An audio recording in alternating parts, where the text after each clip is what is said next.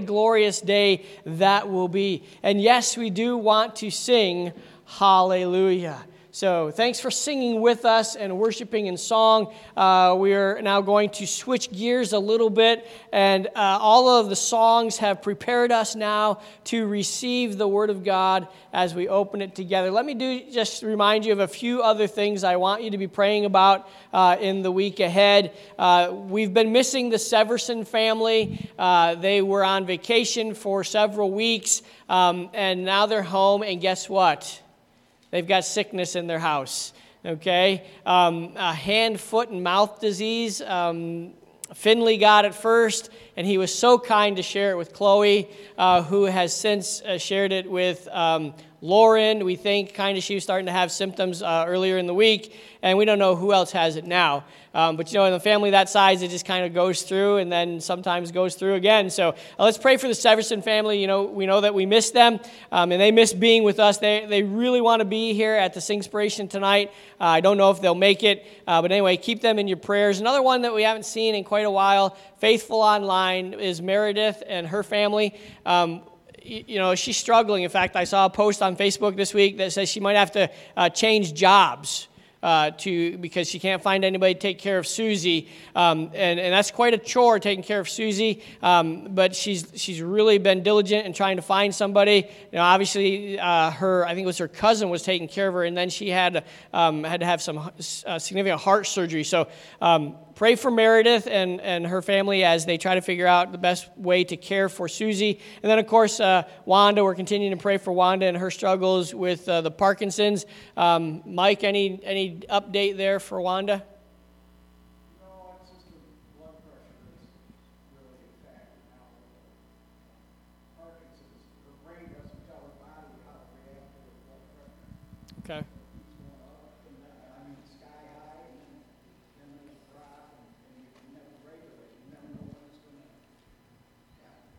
Right, don't know when it's going to happen, and they've tried different things to regulate it, and none of that's been successful. So let's just continue to pray for Wanda as she battles with the Parkinson's and then the ramifications of the Parkinson's as well. All right, thank you for remembering. Thank you for being a praying church. That's so important. We send out prayer requests, and I always get a response back from many of you. I know who's going to respond. Sometimes I'm surprised and get responses from others, but there's a certain number of people that always say, yep, we're praying, got it covered, whatever. So thank you for praying for the needs as they arise within our church family. And don't forget to praise God for His goodness to our church family as well. I remind you, in our personal life, it's good to pray, and when we pray, it's good to praise God in our prayer time, not just ask Him for all of the things that we need and other people need, but to praise Him. So thank Him for His goodness to our church family as you have opportunity when you go before the throne as well. All right, we're going to jump into God's Word now this morning. We're back in Acts chapter 18 again, and we're moving forward in this study in the book of Acts. And at first glance here in chapter 18, that's where we're going to be this morning. You might read that through and you say, well, there's nothing really special in that chapter, Pastor. Well, why didn't you just skip over that one and move on to the next one? Well, actually what we see here in Acts chapter 18 is simply faithfulness. Okay, God, in fact, there's an Old Testament verse that says, moreover of a steward it is required that a man be found faithful. God wants us to be faithful, and not just people who are in leadership be faithful, but He wants all of His children, all those who follow Him, to be faithful in ministry, to be faithful in service, to be faithful in your relationship with Him. That's one of the things that we look at. We're working through our way through the book of Judges on Sunday nights. We're looking at the different judges, and the cycle goes over and over and over again. They did evil what was in the sight of the Lord, and they worshipped and followed the Baals and the Ashtoreths and all those things, and God sold them into bondage, sometimes in the land, sometimes out of the land. That was a consequence of sinfulness, of rebelling against God, of not being obedient to the call of God in your life. Basically, they lacked faithfulness. Okay? And so what we see here in the book of Acts chapter 18, is God calling us to be faithful. There are no incredible miracles here in Acts chapter 18. There's no amazing messages really that Paul preaches here in the book of Acts, but there is a statement of Paul's life and those who are with him of just being faithful. We see God's hand of protection over Paul in the ministry. We see that he gives Paul the strength and the encouragement that he needs to continue on, to carry on for the Lord and serving the Lord. And if we're honest, don't we all need that from time to time? We all need to be encouraged to do what God asks us to do. We all need to be encouraged to be faithful in the ministry. You know, it doesn't matter what your ministry is here at Calvary Baptist Church, and you might be thinking, oh, he doesn't know what he's talking about because I don't have a ministry here at Calvary Baptist Church. Well, if you don't have one, you need to get one, okay? And there's lots of areas that you can step in and say, I'd love to help, I'd love to be part of that. And here's another thing, we've said this many, many times. If there's a ministry that God lays upon your heart that we're not doing here at Calvary Baptist Church at the moment, come to us and share that with us. I'm very much a fan of people being involved in ministry, but I get a little uncertain when people say it's my ministry. This is my ministry, and it's not connected to the local church. God is working through the local church today. This is the avenue through which he ministers. So if you have a ministry, let's tie it into the local church and let's do what God called us to do and make a difference where he's placed us. And so we see Paul being faithful, needing some encouragement from time to time. And as we work our way through most of this chapter, we're going to see 3 C's in ministry. That's what I've entitled the message, the C's of ministry. And it helps us understand a little bit better how ministry moves forward as we see God's faithfulness to his faithful servants. So we're in Acts chapter 18 this morning, and let's begin with a word of prayer. Our gracious Heavenly Father, we come before you today, and again, we thank you so much for your love for us. We thank you for the pages of Scripture. Your word is alive, it is powerful, and even the sections of Scripture that kind of seem a little commonplace, a little less exciting than some of the other ones. We know, Father, that you are faithful, and there's something there in the pages of Scripture that we can learn from. So we ask, Lord, that your Holy Spirit might help us today as we open your word, as we study from Acts chapter 18. We might see and we might be encouraged from the pages of Scripture that we see Paul working through here in his life as he is faithful in ministry, as he travels from one town to another, serving and serving and serving. Lord, we ask that you would help us to have that same desire, that same passion that Paul had to be servants of the Most High God and to communicate to others the great things that Christ is able to do in an individual's life. We ask these things in the name of our Savior, Jesus Christ. Amen. All right, so we're not going to read a passage of Scripture per se together today, but I'm going to read some passages as we get to these different points in our sermon. So this morning we're going to start first 8 verses of the chapter. We see Paul's cooperation in Corinth. What is Paul doing in Corinth? Well, you know that Paul went to Corinth and he helped get a church started there. And so he was faithful in that regard. And you know, when you go to a church and you're involved in a church, especially if you're starting a church in a particular area, you build up relationships with people, and it's hard to leave those places and say, okay, it's time to go someplace else. So we see Paul is going to hang around in Corinth just for a little bit as he works and helps that church grow in their walk with the Lord. So let me read just the first 8 verses here. It says, after these things, Paul departed from Athens. Remember last week we talked about Paul standing on Mars Hill. You men of Athens, you are in too many ways too superstitious. And he began to preach to them the Christ, the true God, the living God. After these things, Paul departed from Athens and went to Corinth, and he found a certain Jew named Aquila, born in Pontus, who had recently come from Italy with his wife Priscilla, because Claudius had commanded all the Jews to depart from Rome, and he came to them.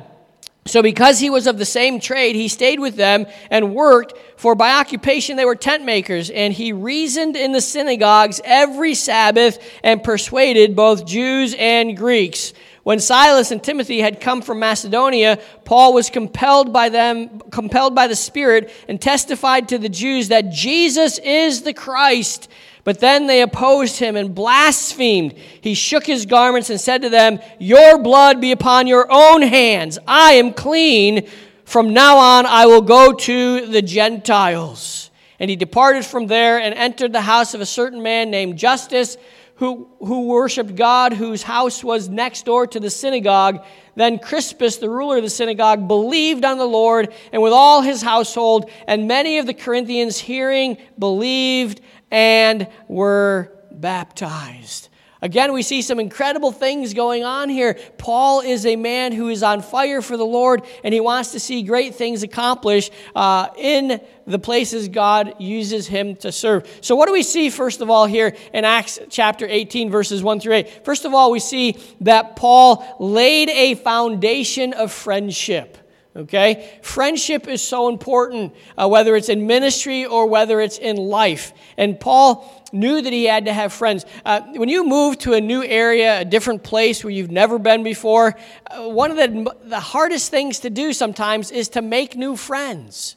And you don't want to have just acquaintances. That's okay to have just kind of surface relationships with some people, but you need to have people that you can really interact with, you can really have a relationship with, because those kinds of people, and can I encourage you this, those people should be believers.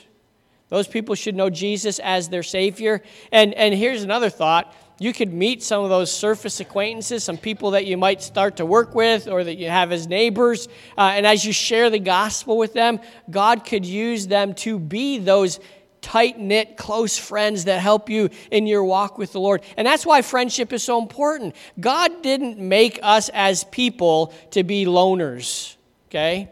He made us for companionship. And through those companionships, through those friendships, so many things can happen for the cause of Christ. We can work together. We can serve the Lord together.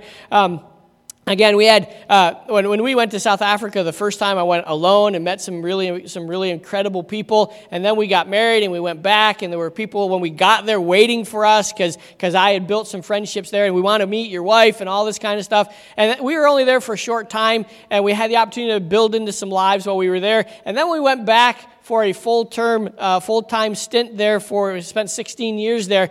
We had people waiting at the airport for us, and one family said, "We can't come to the airport because we got to do stuff at church, but we want to get together as soon as we can." So we had the opportunity to build relationships and friendships, and those people were key because, we were new to the area, right? We didn't really have an idea of what South African life was all about.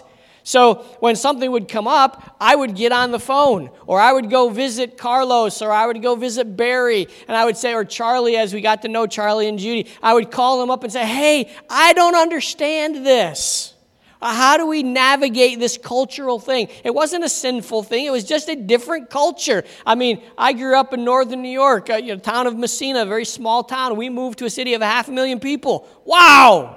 That's different. And not only was it such a big city, but we're now in another country. Not just a different city in America, not just a different state. We're in a different country. They do things differently.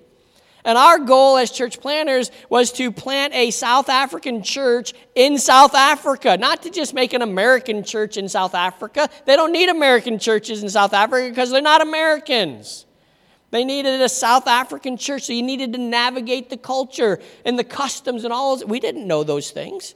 And as Paul went from one city in maybe Macedonia to a city in another part of the world at that time, he traveled all over the known world at the time, and different cultures and different customs. So he teams up with a couple of people here, and he had a friendship. These guys helped him in ministry. What were their names? Well, you know them, Priscilla and his wife Aquila, a couple of Jews who God had moved around. And you know why they moved, right? They moved from one place to another because of persecution. And they got stuck in, they had jobs, and they were able to incorporate Paul into that position and help him work on things outside of ministry, but then they helped him in the ministry. They worked in the same trade. They were tent makers, okay? And Paul, in those days, you needed tents.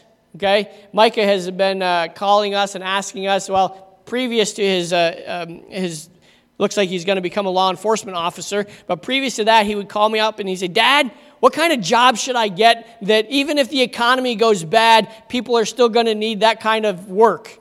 I said, "Well, you know what? People always need to go to the bathroom. So plumbing is a good field. You can get into the field of plumbing. Yeah, okay. And I said, well, maybe you want to get into new construction plumbing because it's kind of cleaner, you know. Or electricity, right? Everybody always needs electricity. So an electrician is a good job. And here's another one, a mechanic. You know, no matter how bad the economy is going to get, people are going to have cars, and the worse the economy is, they're going to keep their cars longer, so their cars are going to need to be fixed. So maybe a job as a mechanic. Well, it turns out he wants to be in law enforcement. So, I mean, there's always a need for law enforcement, unfortunately, right? Okay? But you see, working with your hands is not a bad thing. It's a good thing. And Paul was somebody who worked with his hands. He was a tent maker, and he, you know, that was something they needed in those days. And so he teamed up with Priscilla and Aquila, and as they're working, I'm sure they talked about the things of the Lord. That's a benefit. That's a blessing of working with other believers. You get to talk about the things of the Lord and encourage one another in those ways. And the other reason he wanted to work with his hands was so that he wouldn't be a burden to the newly formed church plant there in Corinth. You see, when we lived in South Africa, that's why we had you guys and other churches like us that supported us while we were on the field, so we weren't a burden to the plant that we were working with, the church plant that we were working with there in South Africa. They didn't have to worry about coming up with X numbers of rands to support us on a monthly basis. We got started, and it was difficult. You know, when you start a church, you're starting from nothing. You have nothing, and these people a lot of times don't know that they're supposed to give, so you have to teach. And by the time we were done, they were paying their own pastor. They were supporting missionaries. They had built a building, but you got to teach them that kind of stuff. And so Paul says, I don't want to be a burden. I don't want to dump all this stuff on top of them. They don't need to support me. I can support myself as God provides. So he teamed up with Priscilla and Aquila, and they worked and they made tents together, and it was the normal thing for him. That's what he did. Now, I also want you to understand here that Priscilla and Aquila were fellow workers with Christ. They were fellow laborers in the gospel ministry. So it wasn't all about getting a paycheck. It was about furthering the kingdom of God. It was about telling others about Jesus Christ. It was about communicating the importance of having a personal relationship with our Savior, Jesus Christ. And so he found people who were of like mind with him. He teamed up with them. And that's why, you know, we're hosting this Singspiration tonight. But who are we inviting to come and be part of this? Churches that are of like faith. People who are of the same mind as we are. Now, there's some little things that vary from church to church, and that's to be expected. But on the doctrinal matters, we are of one mind. You will agree with what Dresserville believes. You'll agree with what Cincinnatus believes doctrinally. There's some other preferences there and here and there, and that's not a problem. That's a good thing. But it's so important to be of the same mind doctrinally. And you know what you have to have if that's the case? A commitment to the Word of God. Because the Word of God needs to be the standard. It can't be Pastor Tim's textbook. It can't be Pastor Tom's textbook. It has to be God's Word that is the standard that keeps us moving in the right direction. As we look at this chapter, we see a pretty detailed glimpse of how these guys were involved in ministry. In verse 24, it says, Now a certain Jew named Apollos, born at Alexandria, an eloquent man and mighty in the Scriptures, came to Ephesus. This man had been instructed in the way of the Lord, and being fervent in the Spirit, he spoke and taught accurately the things of the Lord, though he knew only the baptism of John. So he taught well, but he only had a limited knowledge. And the chapter goes on and says, So he began to speak boldly in the synagogue. When Aquila and Priscilla heard him, they took him aside and explained to him the way of God more accurately. What is this that's going on here? Discipleship. This is discipleship that is going on. And so Priscilla and Aquila have taken this man Apollos, who was saved, who had a knowledge of the Word of God, who had some exposure from John the Baptist's teachings, but that was all he knew. And good for him to communicate the information that he knew. He wasn't waiting. And I've said to you before, you don't wait until you have all the answers to start serving the Lord.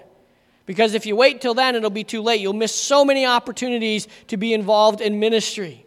So this guy is out there. He's doing what he knows he should do. He's communicating truth. He's communicating the love of God. And Priscilla and Aquila, they hear him. They say, hey, you know what? This guy, we could help him. So they took him under their wings, so to speak. And I love the way it says it. They explained the way of God more accurately to him, more fully, more completely. So he was working on a particular amount of revelation, right?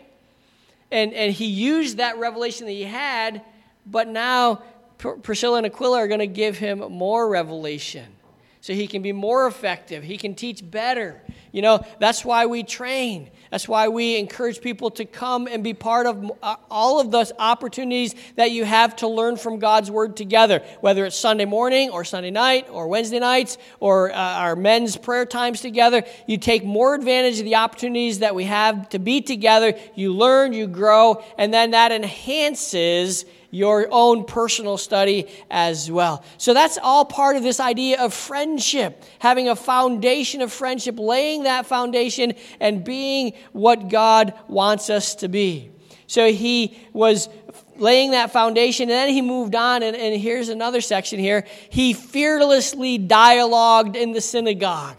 Okay? He taught in the synagogues. He wasn't intimidated. This is back to Paul now. Was not intimidated by the people in the synagogue. It says here he reasoned in the synagogue with them every Saturday. That idea of reasoning in the synagogue is he communicated truth to them. Remember we said that Paul was a very logical individual. He loved to dialogue, and maybe we could even use the word debate. Okay? A good debate is a good thing. Okay? And usually, what's your purpose in a debate? Anybody ever been on a debate team? What's the purpose of debating? The purpose of debating is to persuade not just the audience that's watching the debate, but to persuade the person you're debating against.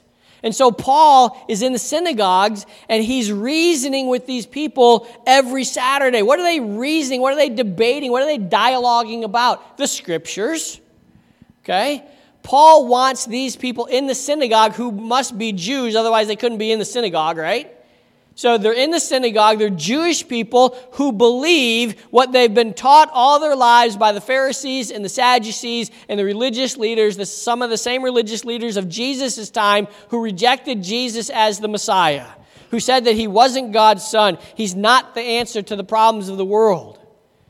Paul is persuading them that Jesus is the answer. Jesus is the Messiah. Jesus is the Son of God. Jesus is the only way for you to have your problems solved. When you turn your life and your heart over to this man, Jesus, who is God in the flesh. He persuaded with them. And then it says here in the text, both Jews and Greeks were persuaded. I love that word.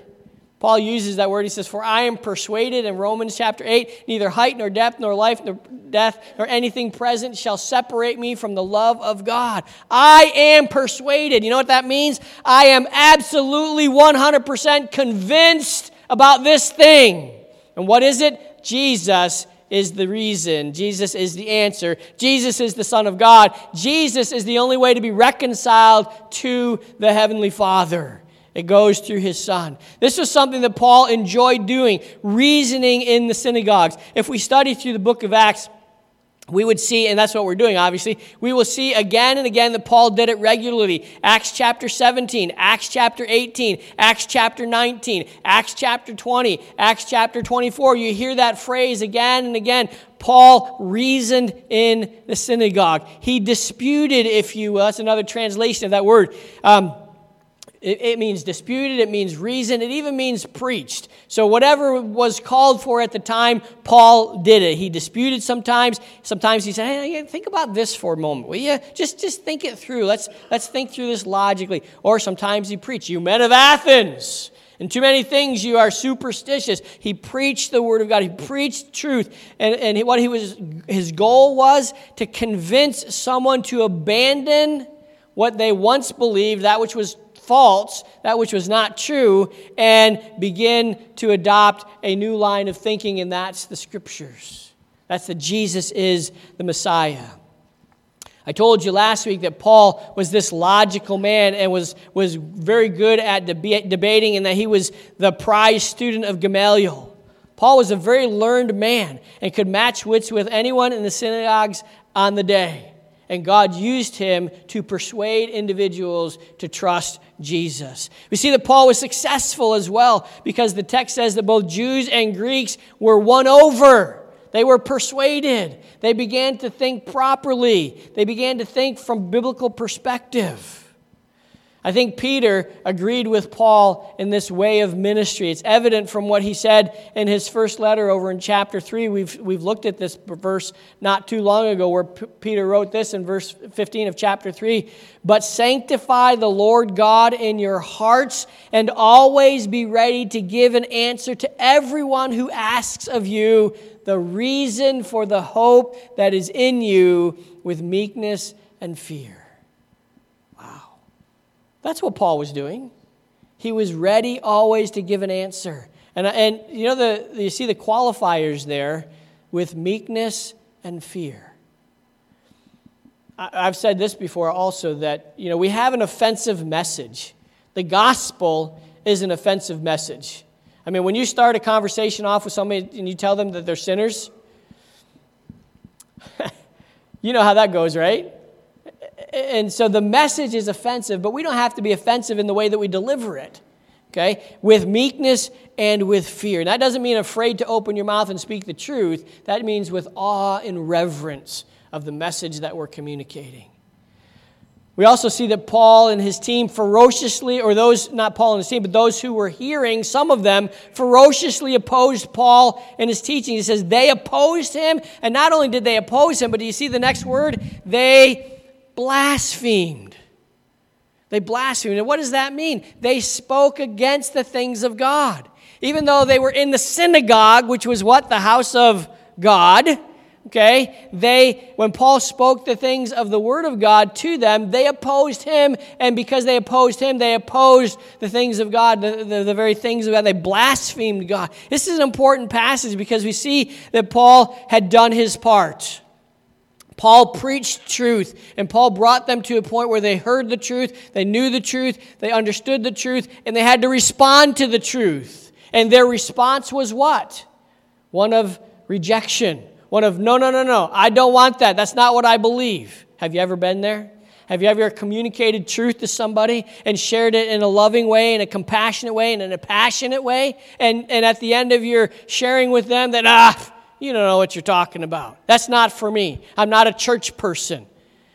You knock on a door and say, I'm here to share the gospel. I'm a whatever they are, whatever religion they happen to be subscribing to at that point in time. And I used to knock on doors and I used to get this, I'm a Catholic. I tell them I'm from Calvary Baptist Church or whatever. I don't need it, I'm a Catholic. So my response was, well, that's okay, so am I. What? Yeah, because Catholic only means churchgoer. Okay? That's all the word Catholic means. When you put the adjective, is that the right word? The adjective Roman in front of it, that changes things totally. You're Roman Catholic, that means you subscribe or ascribe to the teachings of the Roman Catholic Church. I'm a Catholic, you're a Catholic, because Catholic just means somebody who goes to church. And I'm a follower of the one true God. I'm a believer of Jesus Christ, and I want to share that news with you. I want to communicate the gospel with you or to you. Kind of opens the doors now and then. Okay? So we want to present the gospel in a way that is not confrontational if we can. Sometimes that's what it is. And we can't change it. But if we have the opportunity to share truth with them in a loving way, that's what you and I want to do. So we want to communicate as God has enabled us to communicate, even when we are ferociously opposed. The fact that they went to blasphemy, these individuals who are hearing, some of them, they went straight to blasphemy. And you know what Paul did? Paul said, okay, if that's what you want, he shook off his garments. And in other words, he was saying, your eternal destiny is in your own hands. You've rejected the truth, you've heard it, you know what you need to do, and now you're speaking against the very one who sent his son to die in your place, to pay for your sins. If that's the way you're going to be, I'm done with you. I've done my part. In fact, he verbally communicated to them that he was free of any guilt before them. They're going to stand before God someday, and they will have to pay the consequences for rejecting the truth that Paul had presented to them. And then we see that Paul turns his attention to the Gentiles in Corinth. Remember what Paul was called to do? He was called to be the apostle to the Gentiles. But because he had such a burden and such a love for the people of Israel, he always went to the synagogue first.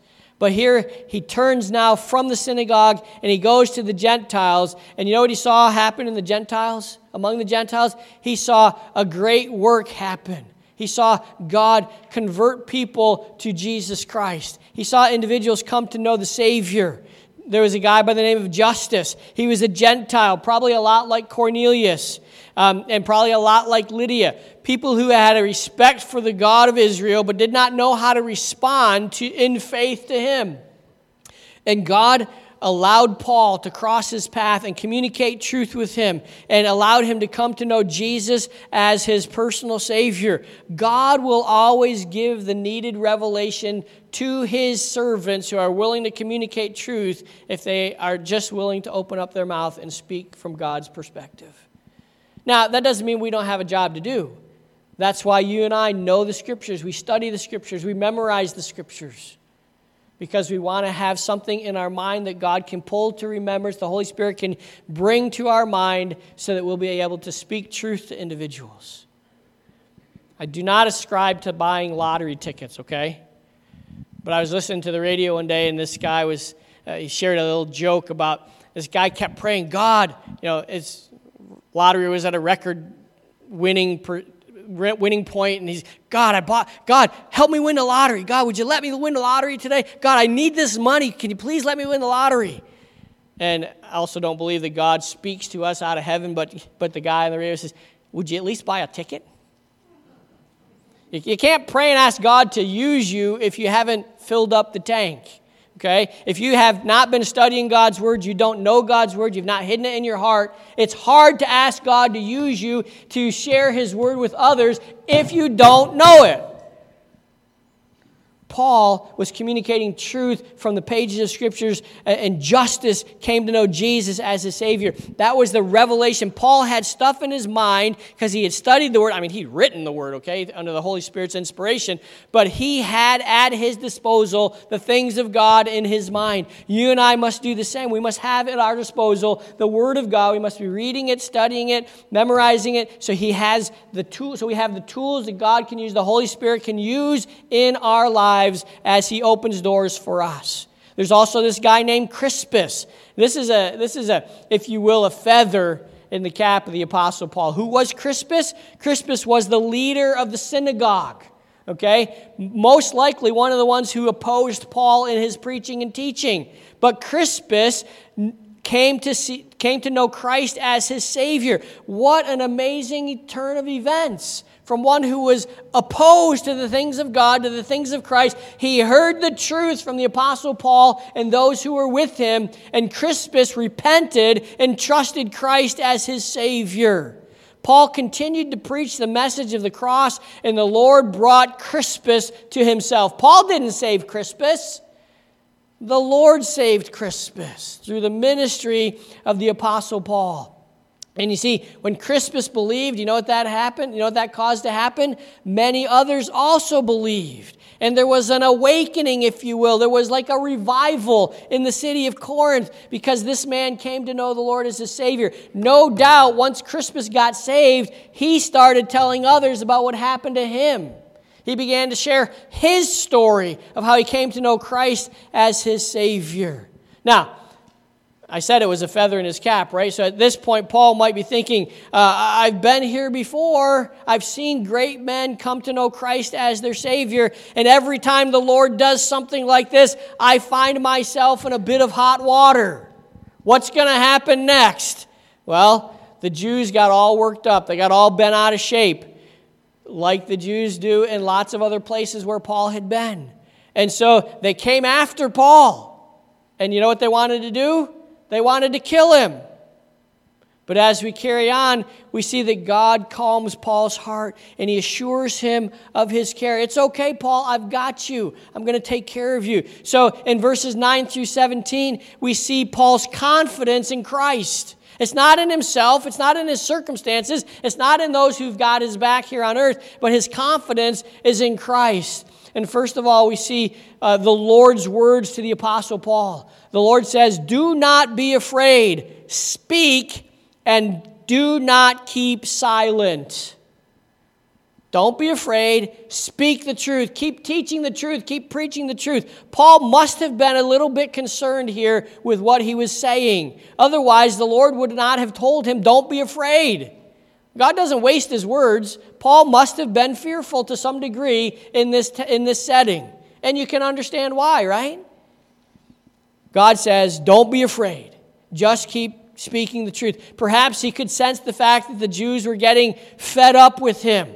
Maybe he had heard it through the grapevine that somebody was going to try and take him out. There was trouble brewing among the Jews. So these words from the Lord came at just the right time for the Apostle Paul. Don't fear, speak the truth. That's good advice. Don't fear, speak the truth. He also said, I am with you. And we get an understanding that Paul knows something's up because the next phrase from the Lord is, and no one will attack you to hurt you. Wow. Paul now has I give it to him. No matter what, I can just speak out and let God do his work. Can you imagine just how thrilled Paul must have been when he heard this promise from the Lord? He could pull out all the stops. He could really preach with all of his heart, knowing that nothing was going to happen to him. The Lord was going to keep him safe. Now, can I tell you this? That's not always the case. Sometimes the Lord lets something happen to his servants. Paul knew it, right? I mean, you read about his, being beaten and stoned and left for dead. We have heard stories about people who have been martyred for the cause of Christ. God does not always promise that you will be kept physically safe. But the real blessing is we know that spiritually we will spend eternity in heaven no matter what happens to our physical body. But this one occasion, Paul was told, you can let them have it and they're not going to hurt you. And then God gives his reason for this. He says, for I have many people in this city. The Lord still had work for Paul to do in the city of Corinth. So he's going to make sure that Paul had the freedom and the safety to speak all that God had laid upon his heart. I remember the year that I went to South Africa the first time. They were still under the apartheid rule, and things were kind of, iffy over there, especially if you were a white individual. Okay, there was, you've heard about the necklacings and you've heard about all of the stuff that was going on. And I was going to South Africa that summer no matter what. Didn't matter. I was going. But there were three other ladies in my class that were thinking about going to South Africa, and their parents were like, I don't know if that's the best place for you to go. Can't you go someplace else and serve? And then we had a guy from South Africa come and speak in, I think it was in our missions conference. And I sat in on the conversation that he was having, and the girls expressed this concern, and he said something I'll never forget. He said, if you are in the will of God, you will be in the safest place you can ever be. If you're not in the will of God, it doesn't matter where you are, some of the worst things could happen to you. But if you're in the will of God, you will be in the safest place you can ever be. You just tell your parents that. They ended up going. They had a great time. They weren't where we were. They were up in the Durban area. I was down in Cape Town. But you know what? That's true. And if God has called you to do something, even if it's in a very dangerous spot, it's like you're invincible until you accomplish what he has appointed for you to do in that spot and at that time. Now, don't go jumping off buildings or anything stupid like that, because God never told you to do that, by the way. All right? But if you are in the will of God, you're in the safest place you can ever be. That's where Paul was. He was in the will of God, and he did not have to worry about what would happen to him. The Lord still had so much for him to do in Corinth. Paul preached away, and many believed and were saved. Not only did Paul see the Lord's words, but we also see in the text the Lord's work. Finally, the Jews had enough of Paul, okay? And they wanted to stop him. They united together. They brought Paul before the proconsul. Remember, the Lord had made a promise to Paul, and when the Lord makes a promise, what does he do? He keeps it, okay? So, Paul's now been taken into custody, if you will. He's been brought before the proconsul. But you know what? He's confident that God's going to keep his promise. The Jews have a charge. They charged Paul with persuading men to worship God contrary to the law. That's the Jewish people who accused Paul of persuading men to worship God contrary to the law. Now, it wasn't contrary to the law of God. It was contrary to their made-up laws. They could not go back to the Pentateuch and find any place where Paul was in violation of the law. But what they said is he's violation of our law. We don't like what he's doing. We've made these laws. He's breaking these laws. And Paul was about to defend himself, as was, he was accustomed to doing that. He had the ability to do that. And when the proconsul spoke to the Jews, he was not interested in listening to their disputes. He didn't want to hear what they had made up in their laws to charge Paul with. He was going to make his decision based on the truth. And you know what happened? The proconsul dismissed the case. Not only did he dismiss the case, but if we continue in the text, we see that he drove away the accusers from his court. Out of here! I want nothing to do with you. You false accusers. Go away. God's hand. Paul knew it. Paul saw it. So did others. Paul was in the hand of God, and there is no better place to be than in the hand of God. Well, Paul's going to finish up here. We see in verses 18 through 23 Paul's completion. What does Paul do? He stays in Corinth for a good while. He hangs on there. Now, he remained there. And remember, the Lord had many in Corinth that he was going to bring to himself. So Paul stayed there and was used by God to continue the ministry. Paul had to stay until the Lord was ready to move him on. And you know when God's ready to move you on. We knew that when we were in South Africa. We just, in our hearts, we knew that God was finished with us there. God had brought up several things. And then the last straw that kind of broke the camel's back from a human perspective is when I went to the Home Affairs office. I had all my paperwork filled out to extend our work permits, and I presented it to them, and they said, okay, you also need this. That was a common thing. Home Affairs was never a one-trip thing. Okay? You went, and even if you had everything you had last time, I think the guy had something underneath his counter, and he says, oh, he's got all of that? Ask for this, or ask for that. Okay? Kind of like, sometimes I got to say the DMV is much better, but it's kind of like going to the DMV. Oh, you got all that? You need this too. So I was at Home Affairs. I turned in all my paperwork, and then a couple days later, I get a phone call from the Home Affairs office. Is this Reverend Mowers? Yes, it is. We're working on your work permit application. You need to make a $10,000 deposit in a South African bank account. I'm like, excuse me? Yeah, we need $10,000 to approve your work permit. Like, where am I going to get $10,000? Oh, you're an American. You must have $10,000. I said, I don't have $10,000. There's no way. Why can't you just do what you've been doing for the last 16 years and approve our work permits? No. We need that money because we have to be able to repatriate you. In other words, send you back to America if you do something you're not supposed to do in South Africa. I said, no, we've always just given you a letter from our mission guaranteeing that the funds are there to buy our plane tickets and take us back to America if need be. No, that's not good enough. We need the $10,000 in a South African bank account. I said, I don't have it.